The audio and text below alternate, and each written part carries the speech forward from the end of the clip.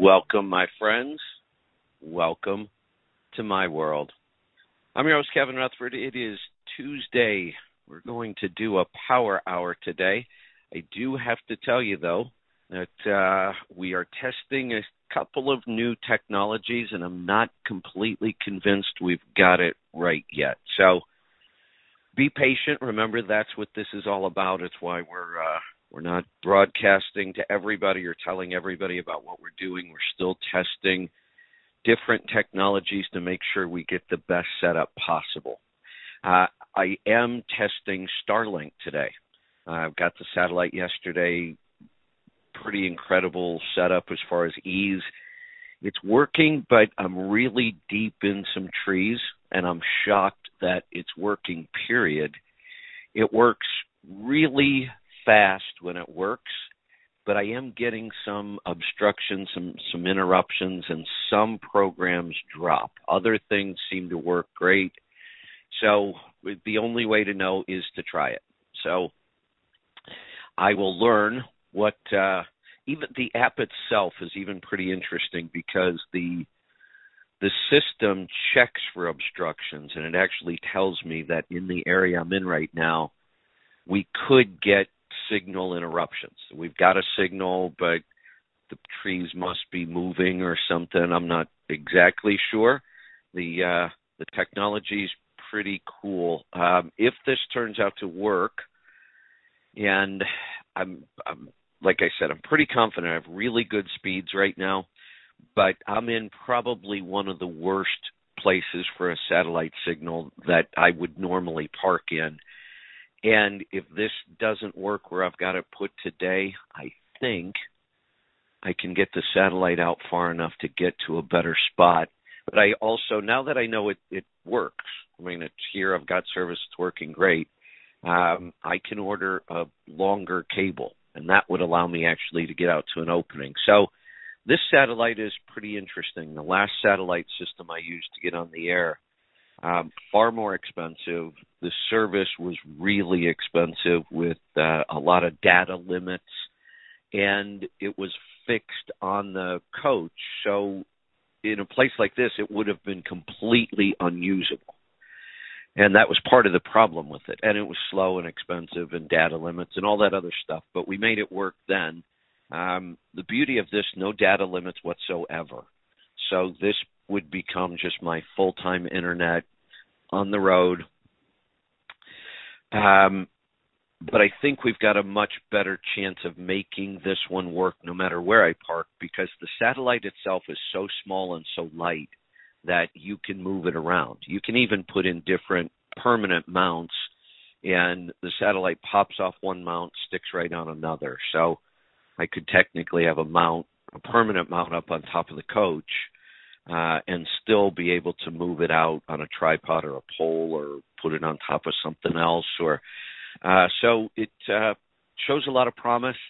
I wish I would have had a little more time to test it. It looks like Aaron is telling me I am going on and off. I may have to try switching internet here then. I don't think this one's going to be consistent enough today.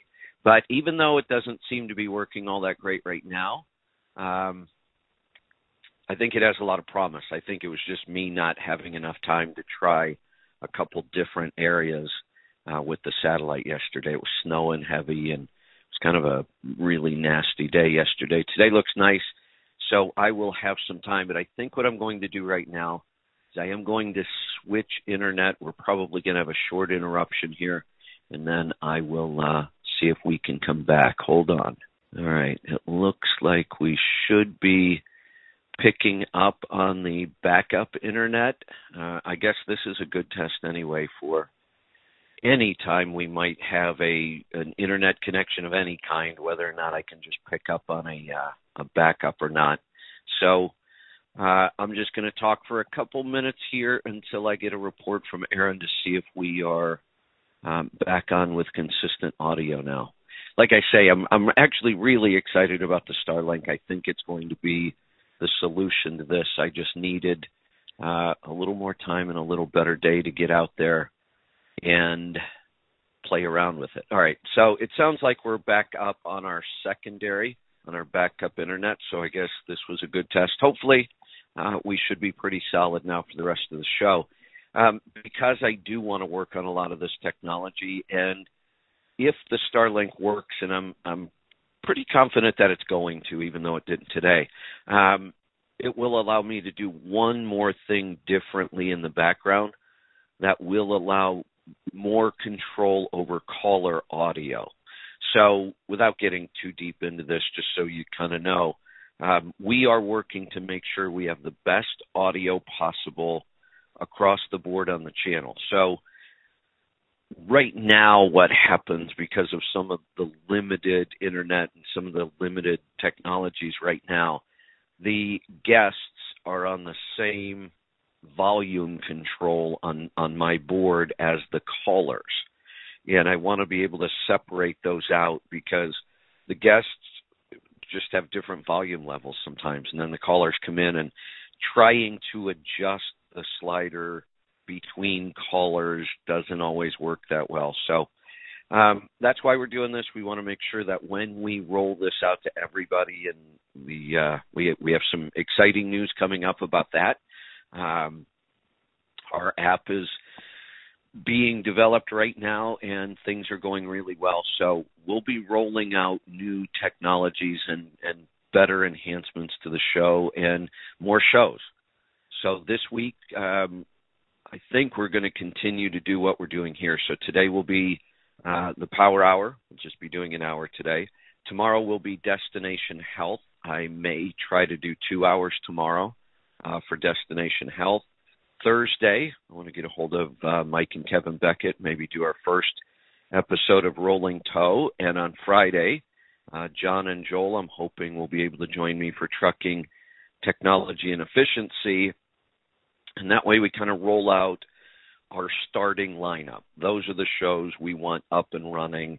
We want to get some episodes on the app already. So this is going to be a big week for bringing in a lot of new things, and hopefully we can make it all work. Right now what we're going to do is get to the phones. We've got Bruce and Pete and Ethan on board with us from Pittsburgh Power. We're going to hear from them. Calls are starting to come in, but we do have open lines. So go ahead and start dialing. The time's going to go quick. We're probably only going to end up with about 30 minutes for calls. So you want to get them in right now while we're talking with the team from Pittsburgh Power, and that way we can go right to your calls and get in as many as we can. So we're just going to go right straight down the board here, and it looks like, Pete, you're up first. Welcome back. Hi, Kevin. How you doing? Doing good. What's on your mind today? Well, I was going to a couple of things. One, on your site, had a customer ask the difference between rolling in bearings and spinning a bearing. And I guess that would be confusing. I mean, I take it for granted because that's what I know, but, okay, how's one bad and one is good? And the term spinning a bearing is literally the bearing spun in the block or on a connecting rod, which is bad. When someone says they're rolling in bearings, it's just basically they're installing them. And it was a term that is used because you kind of roll them in, especially the top main bearing. Obviously, the crank's in a way so it doesn't fall out. You have to, what we do is I put a little bolt in the oil hole and rotate the engine around, and it rolls the bearing out. And then when you push the new one in with a screwdriver, you kind of roll it back in place. And I think there are a lot of terms we use that we all probably take for granted that if you're not a tech or been around trucks a long time, you're not going to understand them. That's a good point. I like when we do that. It might seem a little simple, but it's really not. There are a lot of people out there that haven't been around. We don't use these terms as often. I mean, honestly, how often, if we got to go back a long way. If we go back to mechanical engines, so we're talking the 80s, we used that term all the time because you were rolling in bearings 250,000 miles. So we used it a lot. You talked about it a lot. Today, you don't hear it that often because we just don't do that much anymore. Bearings last, all the way to an in-frame. So Another one that comes to mind, and we get this question all the time, and this one is more confusing because of all the different ways we say it. We're going to set the valves, run an overhead, run the rack. How many terms can you come up with for, that procedure over the years? That probably really confuses people. Right. Oh, absolutely. And, setting the overhead, setting injectors. Well, you don't just do injectors. You do valves and injectors. And some trucks, we don't even do injectors anymore. The common rail system, it is just the valves. Right. So, yeah, it would be, and everyone uses it, a damper. They call it everything from a balancer, a damper. No one calls it by the right name. Right. Right. Yeah. Be clear with that stuff. And if someone doesn't understand, don't be afraid to ask. No, ask. The other one, and we don't use it much anymore, but there was several years there we were using it a lot, and I would always get the question every time I used the word glider. People are like, "What are you talking about? Is this an airplane show?" They didn't know what the term glider meant. Even though gliders have been around almost as long as trucks have been around, it wasn't a big thing. It used to be that a dealer, might keep a glider around. Somebody would wreck a truck. They'd put it back together as a glider. And a dealer might do one or two a year, if that. Some dealers probably never did any. And it wasn't a big part of the industry until emissions became a problem, and then we started building gliders so we could keep our old engines going. So there were years there where just about every day we talked about gliders. Now we're back to hardly ever talking about them again. Right. Yeah, and I remember, back in the 80s, early 90s, it usually was the truck had fallen apart around the engine and transmission.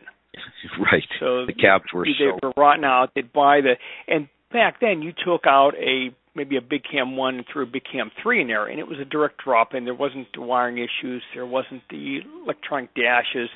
A couple guys on a long weekend can do that.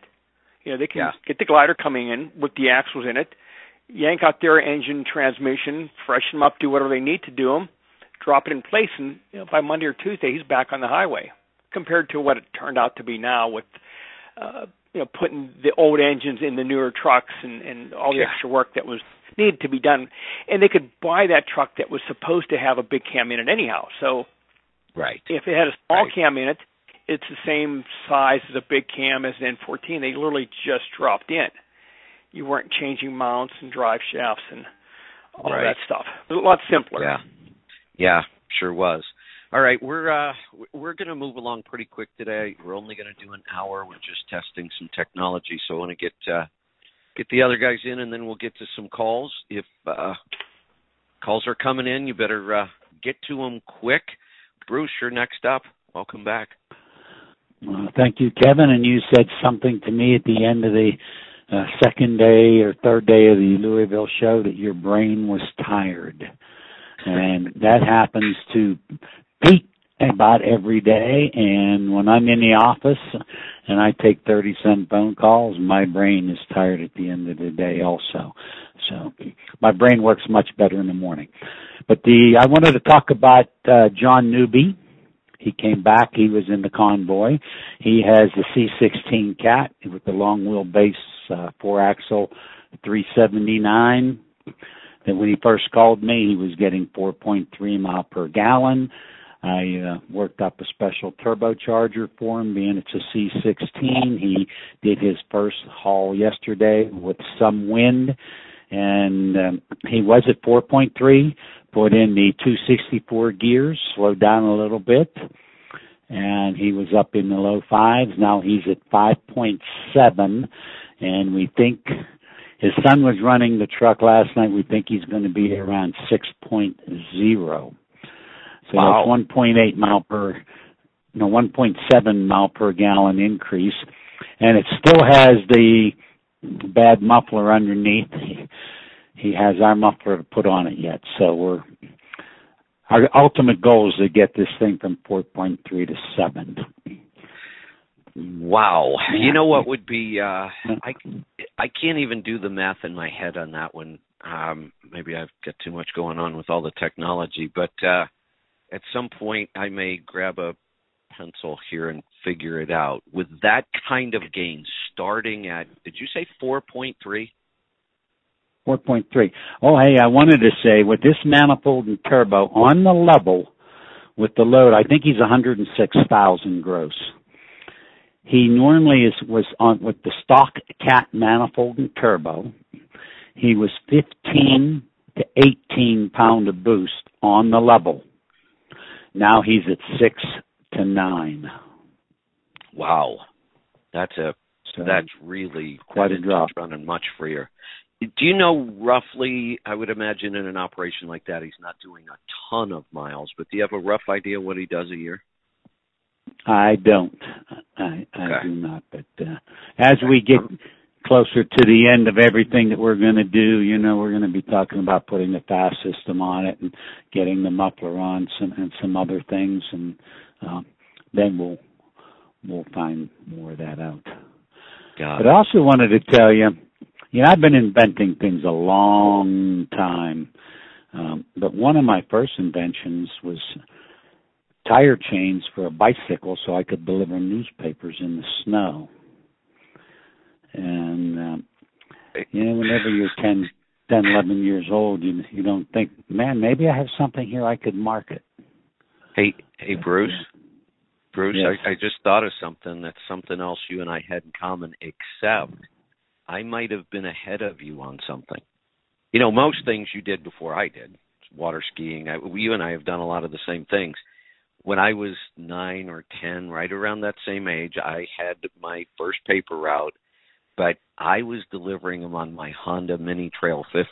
I could have used some snow chains for that thing because that got a little wild in the snow and ice. I used to crash all over up and down the street delivering papers.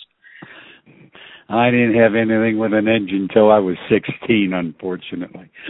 Yeah, other than my dad's Cub Cadet. Right, yeah. No, I had a lot of things with engines when I was really young, but I was delivering papers in the snow on a little Mini Trail 50. Okay. But I could go on. I have a lot of other things, but I wanted to say we had 5 different wives that came to the show with their husbands who were the owner-operators, and the wives talked more than the husbands, and I thought that was kind of cool. They were really neat ladies. 2 of them were the ones that I brought over that wanted the picture with you. This was my favorite truck show in a lot of years. For me, it was really different. Normally, I have all kinds of pressure to do the show, the radio show, the seminars. I'm always running back and forth. And that's always on my mind. I've got a seminar today. I've got one later this afternoon, that kind of thing. This time I had absolutely nothing, and I spent 90% of my time in the booth with you guys, and it was just slammed the whole time, but I really enjoyed it. People seem to really be in a good mood this year. Everybody really, probably because we went 2 years without any shows, and it was just good to be back and see a lot of the same people we've been seeing for years or decades now, but then a lot of new people too, and the atmosphere and the attitude just seems really positive. It was awesome. Great show. Okay. All right, let's hear from Ethan. Ethan, welcome back. As always, Kevin, good to be here. What's new and exciting in your world this week? Oh, just one little interesting issue. On these common rail engines and even newer engines in general, there are hundreds of fault codes. And it's impossible to have them all memorized. Because there's so many different ones and some really odd ones and then some really common ones. And 2 Saturdays ago, Nick Carter gave me a call, and we looked at a code on a truck, and he said it's a fuel pressure code. Well, assuming it was a low fuel pressure, which is a very common issue on these newer engines, it was actually fuel pressure high, which the good news is it limited the actual problem down to only 2 possibilities instead of, about 15 different things. So it turned out to be a really easy little fix. It was just a little actuator. Okay. That does make it nice when you have one thing like that really limits down the possibilities when you're troubleshooting. Well, there were two. It was a relatively new truck, had about 100,000 miles on it. And the interesting thing was it was either a plugged fuel line on a year-and-a-half-old truck, or it was that little actuator on the fuel pump was bad. Even though I've never seen one go bad, and the dealership said the same thing when selling the part to the guy for the truck, it fixed the problem. Got it. Yeah, that's a good one. Yeah, just one of those interesting cases that normally, when you say a fuel pressure code, there's probably 30 different ones. But typically it's low fuel pressure, not enough volume, and then all of a sudden you get thrown the curveball of, hey, look, it's not what you thought it was. Yeah, exactly. That, we've talked about it many, many times, and there just aren't. I think it's probably one of the most valuable skills you can find in a mechanic or a technician or an engineer today. The ability to troubleshoot quickly, to take all those, because we've talked about, if we go back far enough to mechanical engines, they were pretty damn simple. I mean, there were only a couple things that went wrong and only a couple things that could cause that to go wrong. And it was almost all engines and drivetrains were very similar back then. Now we have all the proprietary systems that make this much more difficult. Now we look at something as simple as a fan not coming on and off properly. And just off the top of your head on some trucks, how many possibilities on something as simple as a fan? Oh, 6 or 7, and they can go up from there. Yeah. So it's a really, really valuable skill now more than ever, and yet it seems to be harder and harder to find. Yeah, and things like that too. You got to sometimes, we'll call it divide and conquer. You got to determine, is this an electrical issue or is this a mechanical issue? And then once you determine then you can go the proper route. Yeah, excellent. All right. Anything else today? No, that was my excitement. All right. So, Bruce, you said you've got that truck, we're at 6 now? Started at 4.3 and you're just about 6 now? We're at 5.7 on the first load. He thinks his son last night was going to turn in about 6.0, up from 4.3. If it turns out to be 6.0 and he runs 100,000 miles a year, I went pretty low on the miles, and we used the fuel price. I didn't even use the national average today. It's $5 a gallon. It's been higher than that. But just on those numbers alone, that savings is $33,000 a year.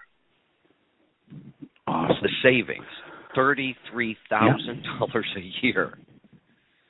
So his total investment were, let's say, $6,000 for the dips, and he had a bad differential anyway. And then he has about $4,800 in the manifold and turbo, and $170 in the muffler. And what that means investment-wise is he invests that money today, and he'll end up with all of that money back in savings in about 4 months. That fast. Mm-hmm. And then everything after that is just pure money in his pocket now. Yeah. And he loves how it runs free. So he's enjoying, when you and I talked about the dopamine, endomorphines, and adrenaline in the brain released from a great running truck, he is getting that. Yep. He was high on life yesterday afternoon when I spoke with him, so that's a good thing. There we go. All right, we're going to get to the callers. I think it's going to be a lightning round. We're going to try to get to as many as we can. There's still room, so if you want to join us, if you're listening in, the number to jump in with a question, a comment, a topic, let's keep it to maintenance today, 855-950-3835. We're going to get started in Iowa. Dan, welcome to the program. Oh, hold on one second. What just happened there? New technology. There we go. There we are. Dan, welcome. There we are. Hi. N14, red top. I believe it's just a Select, though. It's not a Select Plus. It's CPL 1324. Do you have a manifold for that? We do. And you do? what type of truck is it? Make sure it's not a Ford or something that's different. No, it's an FLD. Yeah. Yep, we would have a manifold. Let me see if I have them in stock at this time. Oh, look at that. It's going to benefit with some fuel mileage, some horsepower, and drop some pyrometer temperature as well. Okay. Because I stopped at Full Tilt's booth, but they didn't think they offered one. So I was like, I'll just call you guys and see. Yeah, so it's the 1324 is just a select engine and not a plus. And they do take a different manifold, but we do have them. You do have, okay. And then I just wanted to bring up a point about the truck show. I guess I don't know what's going on, but I haven't been there since 2007, and I felt like it was really down on vendors there. Like why are none of the OEMs there? None of the trailer manufacturers? Like a lot of them, the truck manufacturers. There is a lot of technology I was hoping to see there. You know, I figured someone would bring an electric truck to check out. Eaton has an electric axle. I mean, none of that stuff was there. I was really hoping to be able to put hands on and check it out. Yeah, I was too. I can explain it. And I did see a picture of a Volvo electric truck, but somebody said it wasn't there during the show. I'm not really sure what the story was with that. I didn't go over there much because you're right. That whole section where the OEMs normally are was just kind of gone. But the rest of the show is actually bigger and better than it has been over the last couple of years. If you haven't been there since 2007, you missed one of the worst years back then. It was either 2008 or 2009. 2008. I know 2008, a bunch of them didn't show up, and that's why I didn't go that year. Yeah, the OEMs pulled out. And what the OEMs have been saying for a while now was that every year is too often for them. They don't have enough new stuff in just a year. And that, believe it or not, I've heard that show can cost them $3 to $4 million, the OEMs. Ooh. Yeah. So they were saying, look, we just don't have new stuff every year. Even every other year is sometimes pushing it. They might not have big releases in just 2 years. And these shows are just getting way too expensive. And it's just a trend across not even just the trucking industry, but a lot of industries where, you know, these shows are just so outrageously expensive. And how do you justify that? You know, if somebody's going to buy a truck, they're probably going to buy it whether they can come to the truck show and see you or not. So it's not like just by being there, you're going to sell 100 more trucks that year. And that's kind of what the OEMs are looking at. They're saying, look, you know, they can come down and see our trucks at the dealer. We can explain everything. The shows are nice, but it's gotten to the point where it's just too expensive. Some of the new technology, I feel like the dealers aren't even up on a lot of it, or sometimes they're not. Like I said, you can see it hands-on right there and be able to talk to the guys that are there representing them and maybe get a little more info. But yeah, even when it came to tires, I just thought I don't know if Michelin was there or not, but I just didn't really see a whole lot out of them, I guess. It really this time was a much more small vendor kind of show. You didn't see as many big vendors. You know what else I don't know if I saw, but honestly, I did not have much. Even though I had nothing going on, I went straight to the Pittsburgh Power booth most days. I might have made a detour to visit, you know, went over and saw Garmin and Truck Stop and a couple other companies and people I wanted to see. Hey, Bruce, Pete, Ethan, was that big China section there this year? No, it was not. I didn't think so. I thought that was normally in the West Wing. There is a few of them sporadically throughout there.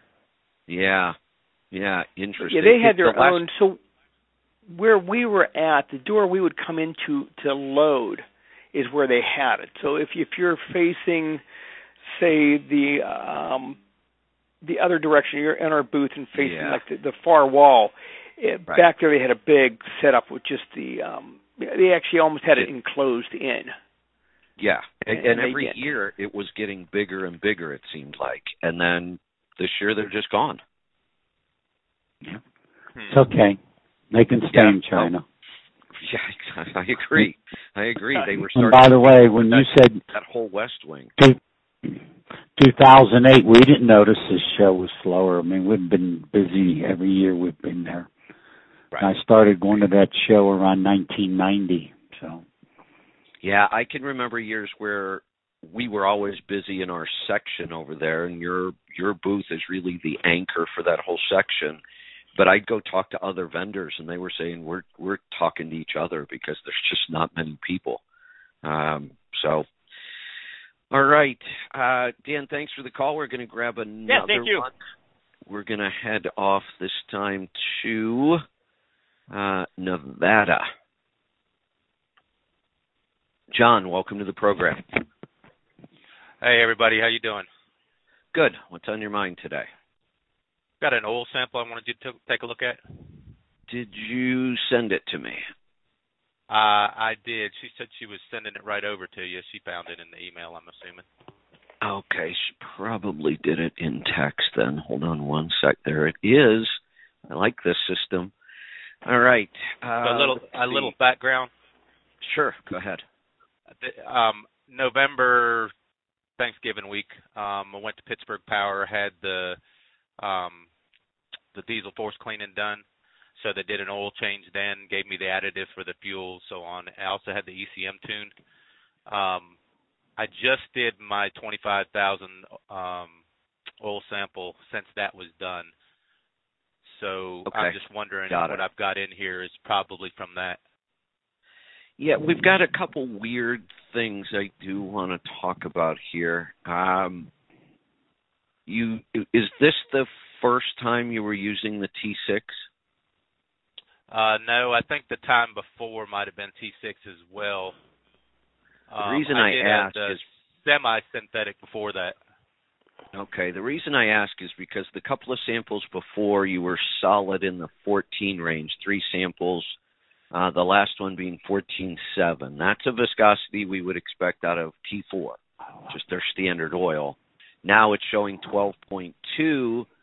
It's actually a little on the low side, even for a full T6. Nothing to worry about, and I don't see any fuel dilution. So, and I can't remember if I dropped base in it before a sample. Then I know I'm trying to remember to do it after I sample because I was able to. Well, we're talking about viscosity. Your base is. Okay. So yeah, whatever you're doing with adding base, you're doing it perfect. So just keep doing it. Yeah. Your base is right where we want to see it. The viscosity, I can see the change going from T4 to T6. The other thing, you said it was a diesel force cleaning, right? Right. Pete, are you aware, is there anything in that diesel force cleaning that might show up as sodium? I'll bet it is. I'll bet there's something in there. And I'm asking because we have sodium but no potassium. Very possible, and we are going through the engine. You fire the truck up, so it wouldn't surprise me. And then, of course, we do an oil change afterwards, right. But there's going to be some residue. Some of the engines hold a little more oil than others, so that wouldn't surprise me. Yeah. Now, the other possibility, have you been running in areas that do a lot of treatment on the roads in the winter, salt, ice? No, putting down. After we did that, we were off until March 1st, pretty much. Okay. So. I have a feeling when there's sodium and no potassium or potassium and no sodium, it's not a coolant leak. You have to have both if it's coolant. Right. And when we see one or the other, it's usually something weird. I've had one where the truck delivered to chemical plants all the time, and it was actually picking it up from the environment somehow. A lot of times we see this in the winter because of the products they put down on the road. But my guess with yours, when you said diesel force cleaning, I thought that's probably what we're seeing here. Okay. The other thing so far, nothing on the sample is a concern at all. Everything looks good. Okay. You just have a couple little weird things that I'm talking about, but this is a really good sample. The other thing looks bad. No, I wouldn't dump this at all. I would keep running soil. Yeah, do not dump this one. The copper shot up to 133. That might be concerning. You might think, bearings. But look over to the left. I've never seen numbers this low on lead, ever. Your history is on lead 0, 0, 0, 0, 1, 0. There's no lead at all in your oil, and there never has been. So if we can't If we're not seeing lead, then the copper's not coming from the bearing. It's leaching out of your oil cooler, and that doesn't hurt anything. And I guess that could have been from the cleaning as well. It could have really run through the oil cooler and cleaned it up. Yeah, it's possible. Yeah, I didn't even think about that. Okay. And sometimes the oil coolers do it when they're brand new. Sometimes they do it after 1 million miles, and it's just out of the blue. Nobody's ever been able to explain to me why it happens. And I've seen yours is 130 something. I've seen that shoot up to 400 or 500. Okay. So well, that's actually, good to know. even though we had all these weird things, we were talking about this is a good sample, and I just keep running this oil. Okay, I appreciate it very much. You're welcome. Thanks for the call. Let's go to Indiana. Paul, welcome to the program. Hey, thanks for taking my call. I've heard you guys talk about tunes on like the Cummins and your cat and everything, but I was just curious about what the tune does for a DD15. I'm just illiterate when it comes to tunes, I guess. Ethan, you want to take that one? Yeah, so it's going to do the same thing as it does for the other engines that you listed there. We increase the horsepower and the torque, and typically when we do that and a few other changes we make, it actually increases fuel mileage. So most guys see it right around the 2/10. It's hard to make a guarantee on it, but the average person calls back and goes, yep, I did see an increase. And that most guys love the little bit of extra power that it gives. Okay, and I looked it up a while ago, but I thought you guys had a remote tuner in Nebraska, if I'm correct. Yeah, some of the guys can do the DD15s, but the list is a little bit smaller there. Yeah, and I believe Cross and Sons can, off the top of my head. Okay, because that's the next step I'm looking at for my truck. Cause, I just wanted to get a little bit more knowledge on it before I. I can jump in. So. I can jump in and just kind of add that I've driven several different engines with different Pittsburgh Power tunes over the years, and most recently the tune they put in my C13. Of all the things we do to trucks that we would consider aftermarket, air filters, fleet air filter, the fast fuel system, all the things we've done, manifolds, turbos, all kinds of crazy stuff. It all works. It's all proven, better performance, better fuel economy. My favorite by far on every engine I've ever drove is the tune itself. If I had to pick, if I bought a truck and where do I start, I used to tell people, start with the cheapest thing first, take your savings, let it build up, do the next thing in line. And sometimes you have to. You don't have the money to just run out and start dumping in. But if you do, if you say, okay, I'm ready to start modifying this truck, I want better performance, I want better fuel mileage, I've got the cash to do X. If there's enough cash in the budget to do the two, it'd be one of the first things I would do. Now, having said that, and they would do this at Pittsburgh Power anyway, before we do anything, we want to make sure the truck's running the way it should be before we start modifying it. So has the overhead been set? Have we done oil samples to know we don't have any injector or soot issues? Have we pressure and smoke tested the charger cooler? And basically, that's a lot of what we did even on the coach. Ran through some of those things, found a boost leak, fixed that, had exhaust restriction, improved that. So then you say, okay, now it's running the way it's supposed to. Everything is as good as it should be. Now we can start modifying. And again, if I had the money, the tune would always be the first thing I would do. Okay, in the time frame I'm looking at trying to do this, I'll have enough time to get all those other, what you mentioned, in order. Good.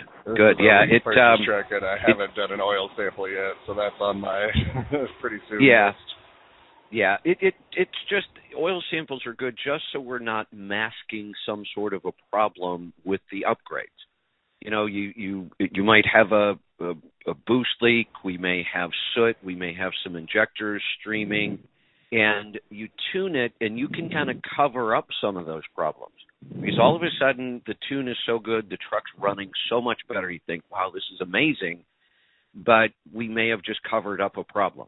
So that's the time to just say, look, we're going to go through, we're going to do these things, overhead oil sample, boost leaks, check them all, and anything else we can think of, and then start to do the modifications.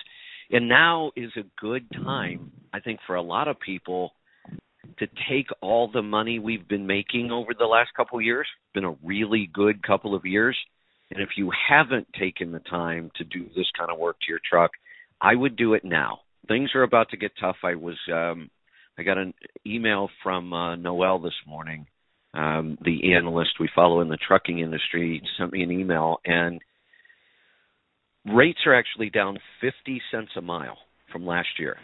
50 cents. That's big, but what's happening is fuel prices are up so high that it's almost making up all of that in the fuel cost and the fuel surcharge.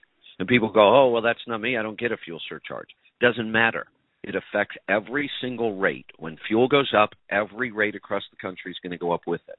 It happens slower than the fuel surcharge does, but after a couple of weeks at the most, all of that starts to show in the fuel prices.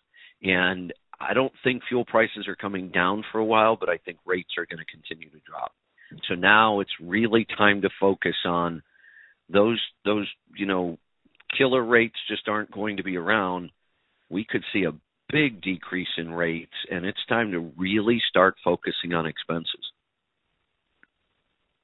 Yeah, I started using your fuel gauge app just for that reason. Good. And right now I've been seeing that my fuel surcharge is actually paying me right now, so I'm trying to keep awesome. it that way. Yeah, that's awesome. Now is the time, and you're doing it exactly right. Now's the time to take that extra money and say, let's get ready for when this changes, because I don't think it's going to be long. And your guys' max mileage catalyst, I love it. Last July I had to do a 1-box and DPF and NOx sensors, and since last July I've only had 2 forced regens. Excellent. Good to hear. All right, thanks for the call. Let's go to Kansas this time. Oh, hold on one second.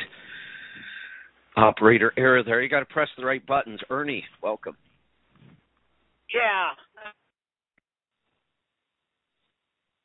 Uh-oh. Ernie? Oh, there you are. I think we got you back. Try again. Yeah, Bruce said something about something you put on your 1-ton pickup to make it ride smoother, and I was wanting to know what that was. Yeah, I think I still have the brochure here on my desk. Let me make sure. It is, yeah, it's called Sulastic, Sulastic. It's a Torflex axle in your spring shackle, and it works wonders. Okay, yeah, I've got 2 1-ton pickups I use in the summer, and man, they are rough riding. Yep. It's info@sulastic.com. The guy is an engineer out of Mexico. He designs operating equipment, but what made him design this, I don't know. Apparently he's got a 1-ton pickup in Mexico. But his son runs the company in San Antonio, Texas. Okay. Sulastic. Okay, I appreciate it. I was wondering, on a M11 Cummins, I had Ethan tune it. I was curious, what is really like your best spot for your RPMs to run? You know, it seems like it likes to run fairly high. What year is it? Cat. What year is it? A 9.9. Oh yeah. Yeah, you're going to run that significantly higher than you want to run a Cat. That engine's probably going to do best like in the 1400 to even 1600 range. You can play around in there, but you're really not going to run that engine much below 14, and probably mostly around the 1500 range. Yeah, and it's kind of low geared, but it seems like, like when you're trying to climb, it likes it up there around 18 or so. That's probably kind of what I've been finding. So. Yep. Okay. Yeah. Well, I sure appreciate it. You're welcome. Thanks for the call. All right. Hey, Bruce, while we're on that topic of suspensions, I'm dealing with an issue on the front suspension of mine. The damn roads are so rough this trip out.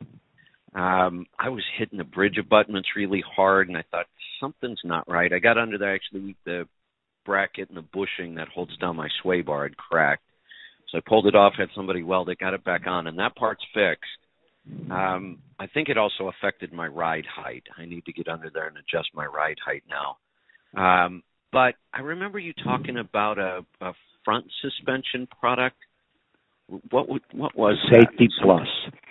Safety you need Plus? To come back and come back over, and let's put the Safety Plus on there, and you'll be shocked. You won't feel all that shock back up through the wheel when you hit the bumps, when you hit the uneven bridges. It renders the steering wheel very smooth. It gives you a lot more control. I actually also picked up a little bit of a shimmy in the steering wheel right at about, I actually came back at 70 almost the whole way the other day. I normally don't drive that fast, but I just had a lot I wanted to get to. And honestly, right now, this thing cruises so easy at 70 with all that power. So I was pushing it a little bit, but I actually picked up a little bit of a shimmy in the wheel. I've never had anything like that. So I have a feeling I really just need to go through this whole front end. I'm going to put a set of shocks on it. I may even replace the bushings on the sway bar, but I think I'd like to put that on. I think that sounds like a good idea. Okay. We have contacted King Shock, who made the Road King, or was it Ride King, the people out of Montrose? Colorado. So yeah, was that Ride King? That was Road King. They were originally in California. Then they did move their operation to Colorado. There was a company called Ride King. They went out of business several years before all that happened. Then Road King stopped making the heavy-duty shocks. Now I think somebody said they're being marketed under a brand called Fox Shocks, which... Fox won't even talk to us. Very arrogant people. And I just put 2 on the snowmobile. $1,500 for 2 snowmobile shock absorbers. Isn't that ridiculous? Wow! Holy cow! Yeah.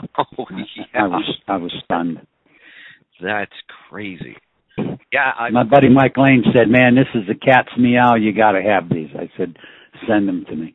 But anyway, Fox won't talk to us, and King said, "Well, you have to start out with 200,000 in inventory." So when we send up a catalyst dealer, we set them up. It's $5,100 initial purchase buy-in, and everybody says, "Oh, $5,100." Well, now to carry truck shocks, $200,000.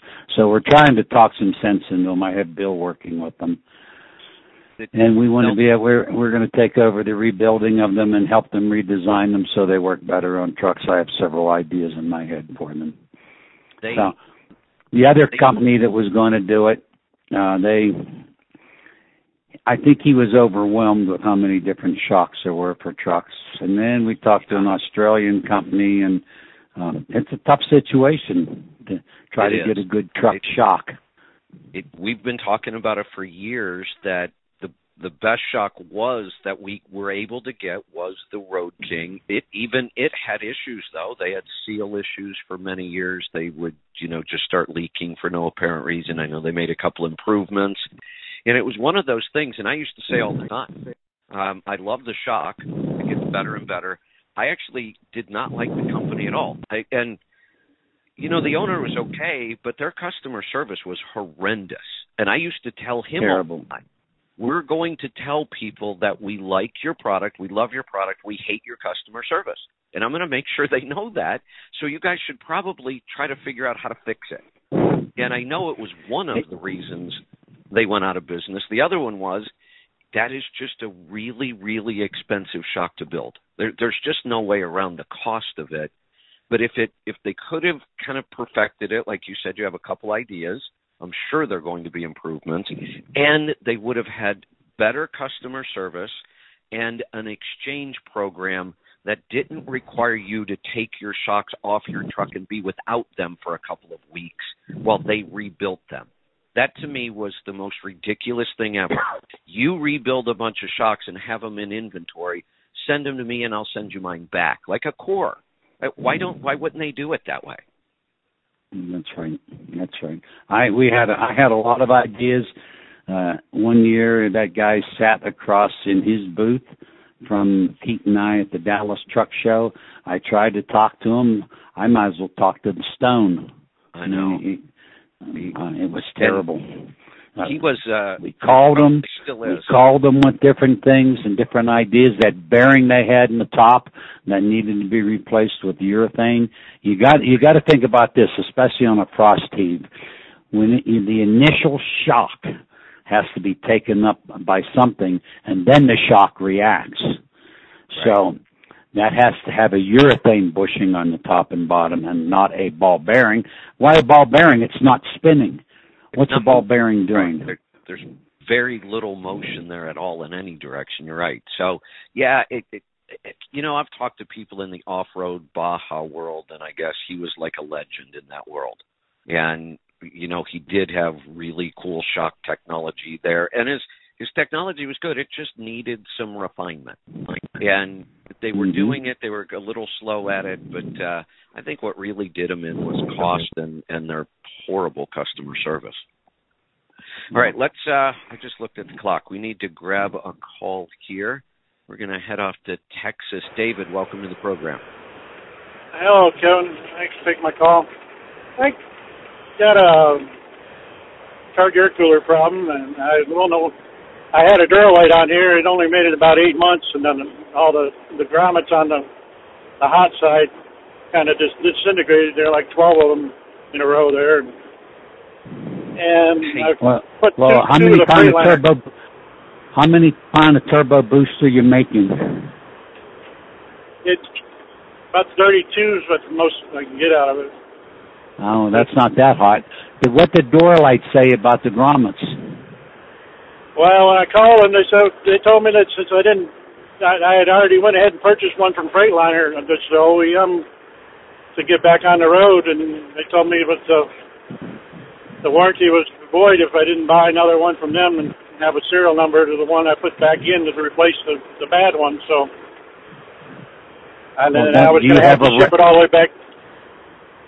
Pardon? I don't have a dealer or nothing around me. Do you have a record, an invoice from the one you bought, from the Duralite?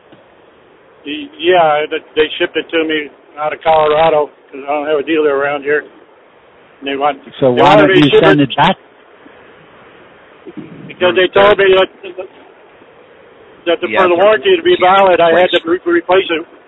I had to replace it with a Duralite. Correct.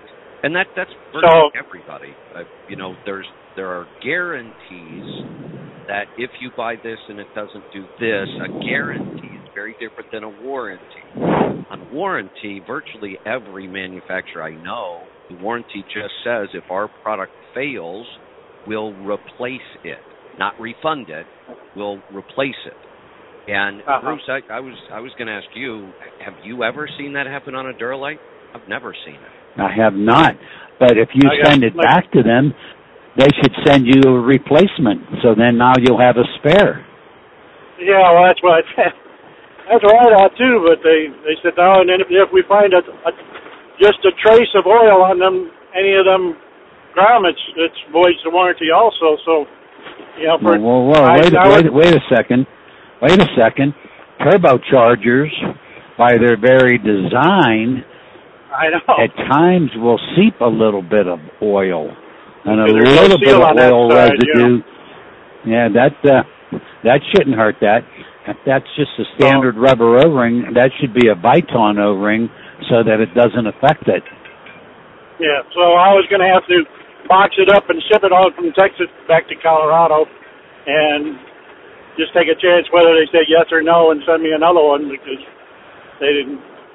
As it was, they said probably not, since I didn't have another serial number to put. They wanted that serial number of the replacement one on the warranty form to send in with it. I haven't dealt directly with Duralite in a couple of years, but I know the owner. I will say the exact opposite about Duralite that I just said about Road King. Their product is amazing, always has been, but so has their customer service over the years. That is a company we never had a single complaint, and I'm not saying it hasn't changed. I'm not saying that's not what they're telling you. I believe what you're telling me. But Bruce, how do you feel about them as far as in the past? I think they've always been amazing at customer service. Yeah, I've never had a problem with them. We do I not didn't know sell they're their product. made in China now. I guess it's designed in Canada and assembled in China. So I don't know if they dropped the quality of the grommets since they're assembled over there in China now, or. I'm not sure. This is the first one I've heard of any issue with the Duralite charger cooler. So if we start to see a pattern, we may know. Because I done cut the top and bottom and slid the end off it to see what was wrong with it, since I wasn't going to send it back anyways. And, if I could just get the grommets, I could pop them in the holes and slide it back together and re-weld the top and bottom bracket, and I'd be good to go. But I can't even find the grommets for that charger cooler, so 7 tubes. But I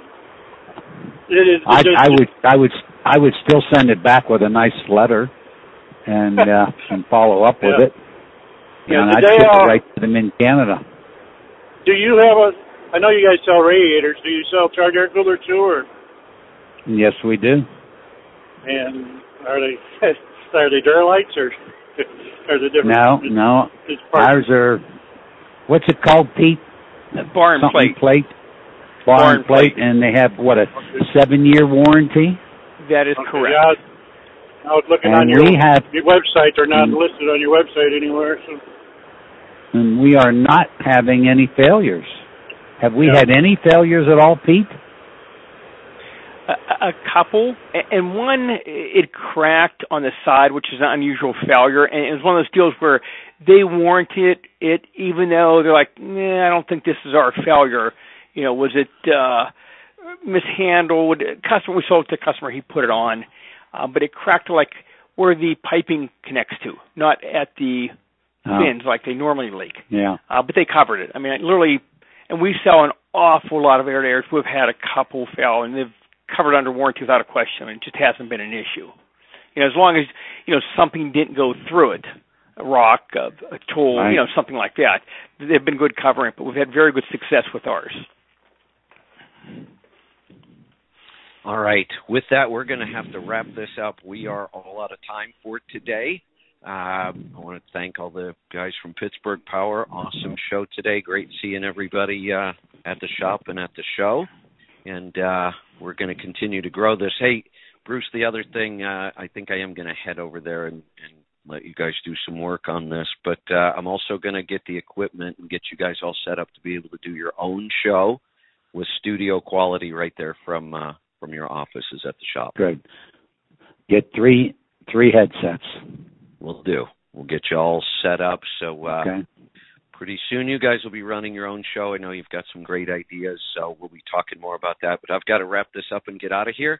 We will be back tomorrow. I believe I'm going to try to do 2 hours of Destination Health. We'll see how calls go. Be safe, be profitable, be fit and healthy. Always do the hard work and master the journey. Have a great day. We'll see you tomorrow. I'm Kevin Rutherford.